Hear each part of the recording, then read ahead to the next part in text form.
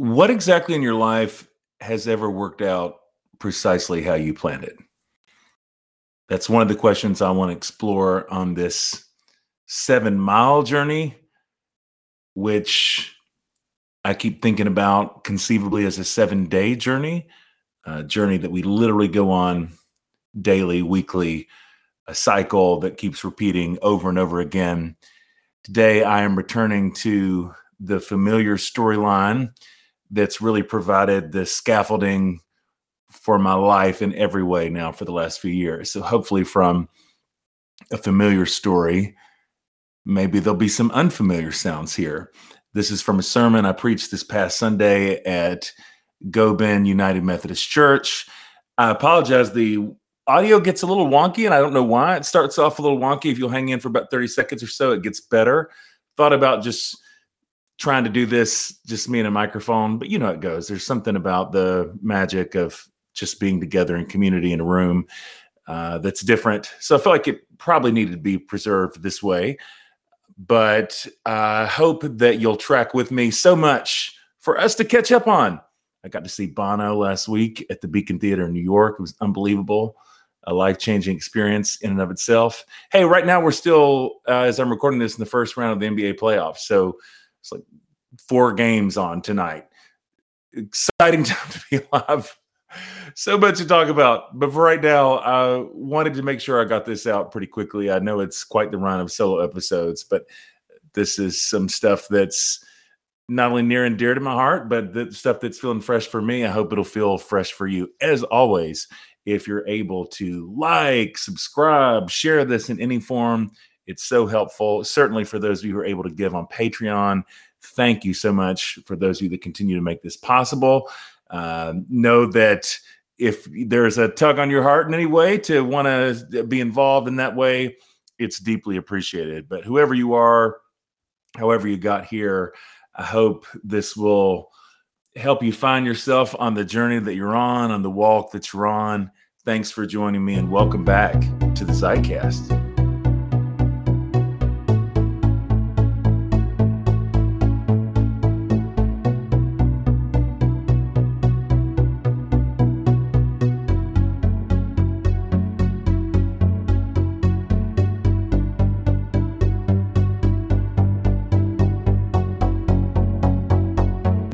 Not only because of the YouTube song, but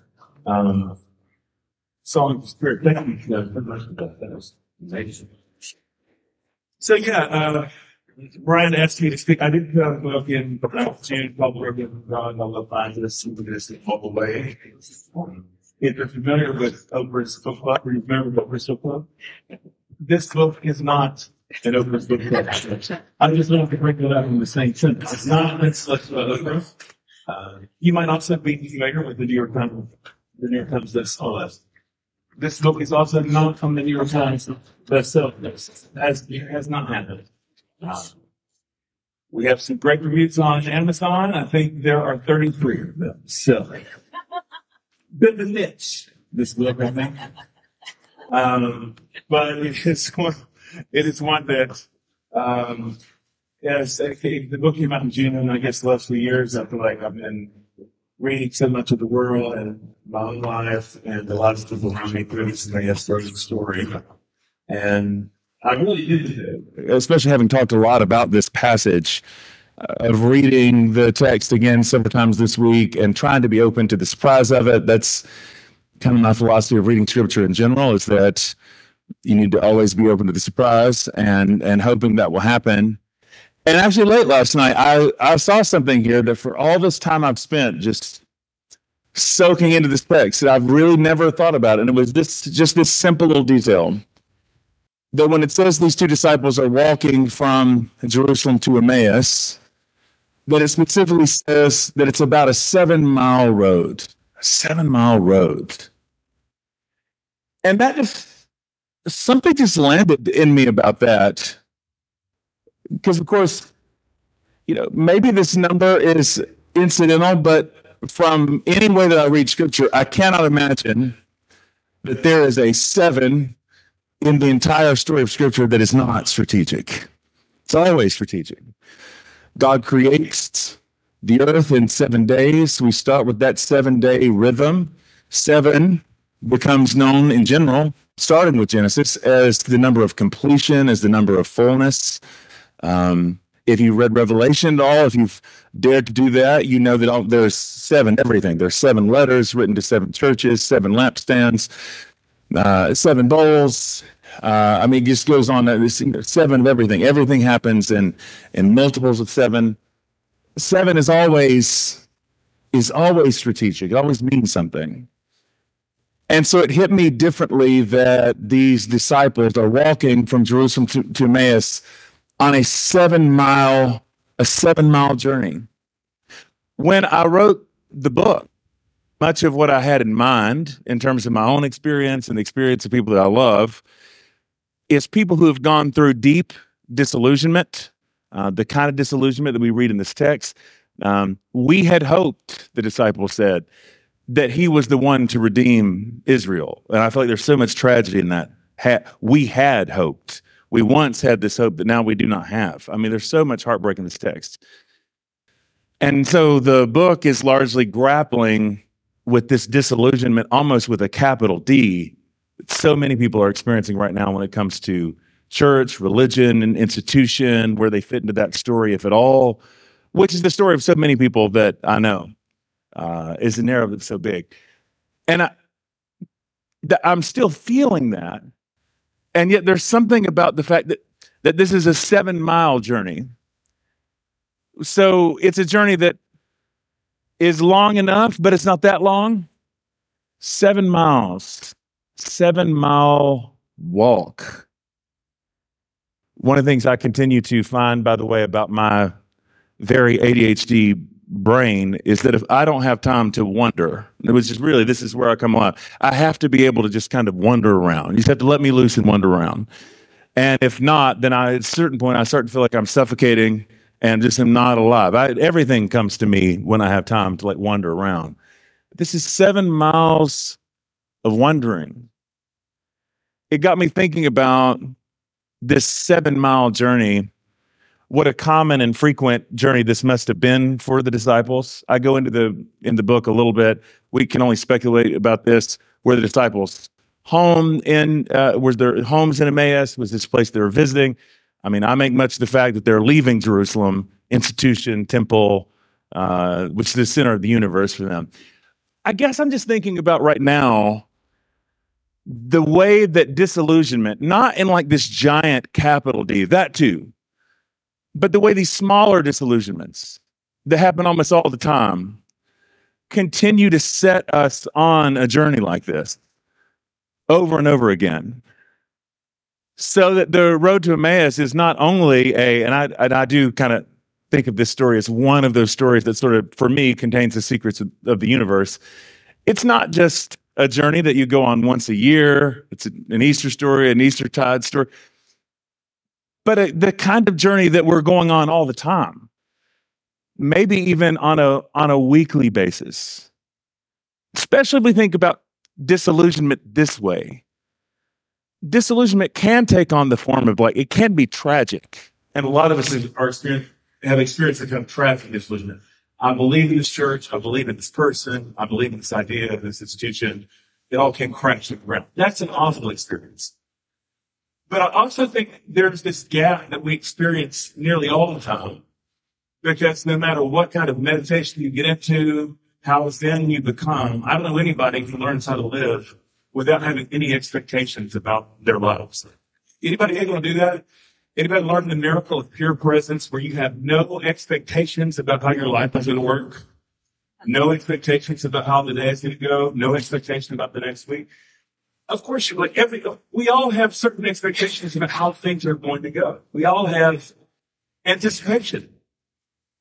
And if you've ever made any kind of, here's a broad stroke, if you've ever made any significant decisions in your life about anything, how's that for a crowd participation question? How many of you have ever made a significant decision in your life about something? Now, that could be deciding to be in a long-term relationship, marriage or not. That could be a decision to have children, to adopt children, to take a job, to not take a job, to come to a university like Paul, or to leave here and to go somewhere else. Make all kinds of decisions all the time. And I'm just asking the question, for any of those decisions that you've ever made in your life, how many of them have ever worked out the way you thought they were going to? Have any of them? No, that's not, because that would be terrible and depressing. That's not a way of saying that everything turns out bad. Well, of course not. Many of the decisions I've made in my life have turned out to be much more wonderful than I could have anticipated. There's been grace and magic I never could have imagined. But I can say, and speakers love statistics like this, I feel like I can say with 100% certainty about it, I can't think of anything in my life that has ever worked out the way I thought it was going to. I can't think of anything. Even the most miraculous, best things still didn't work out the way that I thought. Maybe I arrived at said destination. That was a real long way around to get there. And once I got there wasn't what I thought there was going to be. You know what I mean? This is what's happening all the time. Now, again, this might be like just a quirk of my brain, but I very rarely go to bed at the end of the day, and even at the end of the night, thought, take it aside. Today worked out exactly the way I thought. Like, I don't have many of those days. I know that you can do, and I'm probably not the right person to go to for this. I know we can develop habits and rhythms and routines that give some order and stability. That's great. That's awesome. Still, in my limited experience, one man's experience, very rarely is that equated to any days working out the way I imagined at the beginning of the day. I do want to give this disclaimer, and this was bad to say because I think authenticity is so important, vulnerability is so important. If you are a person that rarely gets to the end of the day and everything works out the way we thought, and your decisions normally say, yeah, this is exactly what I thought it was going to be, please don't tell anyone else about this. Because no one's going to like you or want to be your friend. Like, generally, you will be an unlikable person by most humans because by and large, people within our species will not relate to that experience of things working out exactly the way that you thought they were going to go. But within that is this invitation. That's part of the beauty of this story for me, is this way that precisely where God meets us is in this gap that exists between our expectations and reality. Precisely in that gap between the things that we anticipate and how life actually goes, that there's the possibility of God happening to us. But it doesn't happen unless there is some disillusionment. If there is some shattered expectations, if there is some, that's really not going the way that I thought.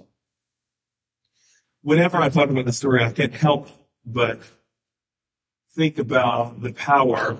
And I think I felt that this morning when we were singing, felt that in terms of the openness in the room of, you sort of feel it. People are broken. We're broken open by music. And you can feel the things that some of us are bringing into this space. And you can feel the way God works with that. The power of sharing disillusionment with someone else. The power of sharing each other's burdens, the way that Joel talked about. Now, I don't give a lot of prescriptive advice in my life in general. I don't find that to be all that helpful when people give it to me. And usually when people are, come to me, they're very afraid, like, well, what if I make the wrong decision? This is always come for people. My sense is like, if you make the wrong decision, probably then you'll just end up self-sabotaging because you won't be happy and things will kind of autocorrect and you'll still get where you're going to go. This is kind of how I think about things.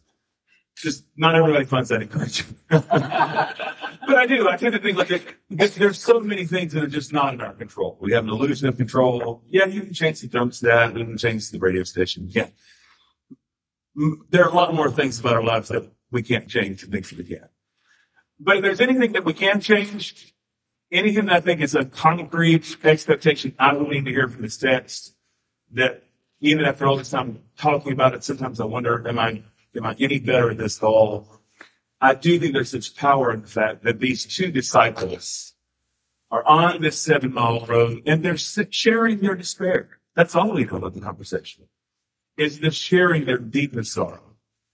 They're sharing their deepest pain. And it's right in the midst of that pain. It's right in the midst of that loss and that grief and sharing that ambiguity that God comes to them in a form that they could not have expected. That's something I always know I could do more of, is be a little bit more open when I need help. In the first service, I feel like I didn't share this, and I didn't know if I read it afterwards. Now this is already out of the water, and I think if people will do about this anyway. But this is the way I tell myself, and if you can't preach about stories like this, I don't know. So I guess since 2 weeks ago, I was I'm in one of the university-owned houses on campus, which is great. I love the place. And I have a big, like, oversized leather chair downstairs, not all that heavy, but kind of awkward to maneuver. And I thought, like, it's a spot downstairs and never sit down. I need to get that to the upstairs bedroom. I think I'm actually sitting in it up here. And I visualized it, and I couldn't quite see a way that I would be able to make that work. But as it goes, when I can't see a way when I can make the thing work, and say, I'm just going to manhandle this. And it will probably be fine. Not that in my mind. This is my approach. This is my approach to most problem solving. I'm just going to manhandle this, and probably it will be fine. So I pick up the chair, and I start going up the stairs, and like right about where the landing juts down, I somehow got myself in a position where not only was the chair completely wedged between the like iron rail of the stairs here and the wall, but to where I was wedged between the chair and the wall. And this is hard to explain if you can't see it. It doesn't make sense to me even now. But there was no way to get leverage from there. So I was actually stuck. I actually pinned myself into the chair between the railing and the wall. And I thought, well, this is interesting. I left my cell phone upstairs, so I couldn't get to my phone. And true story, I think it took at least 45 minutes for me to get out, which I didn't exactly think my way out. The only thing I could do, get hard to explain, is that I reached my hands up behind me and I took the iron bars of the rail, and like the Olympian that I am, I'm obviously a very flexible person, I pulled myself like backwards, like up over the chair to get back inside. So it was the whole thing. So I get, by the way, that wall where you go up the little stairs there, my wife did like it. She's an amazing decorator and has like a whole wall of pictures there. I shattered about half of those pictures getting myself up. They look like a crime scene. You would have thought like, something terrible happened in this place. Now I get upstairs, and because I realized then that now there's no way to maneuver the chair back down. So that's when I called Joel. With keep in mind, shattered glass everywhere. Stella can't come up the stairs, and she's upset by this. Stella's mine. They don't have these. And hey, Joel, hey, buddy. And so, are you giving free?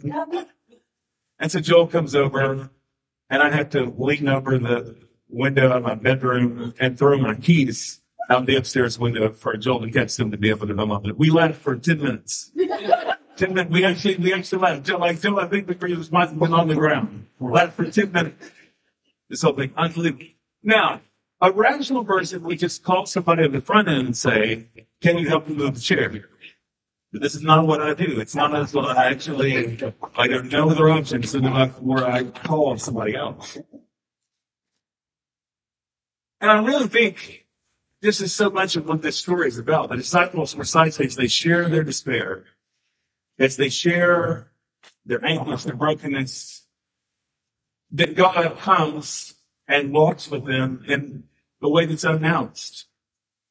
And there's so many wonderful, beautiful details in the text that just don't feel right for the day. But of course, the climax of all this is that finally they're around a table with Jesus.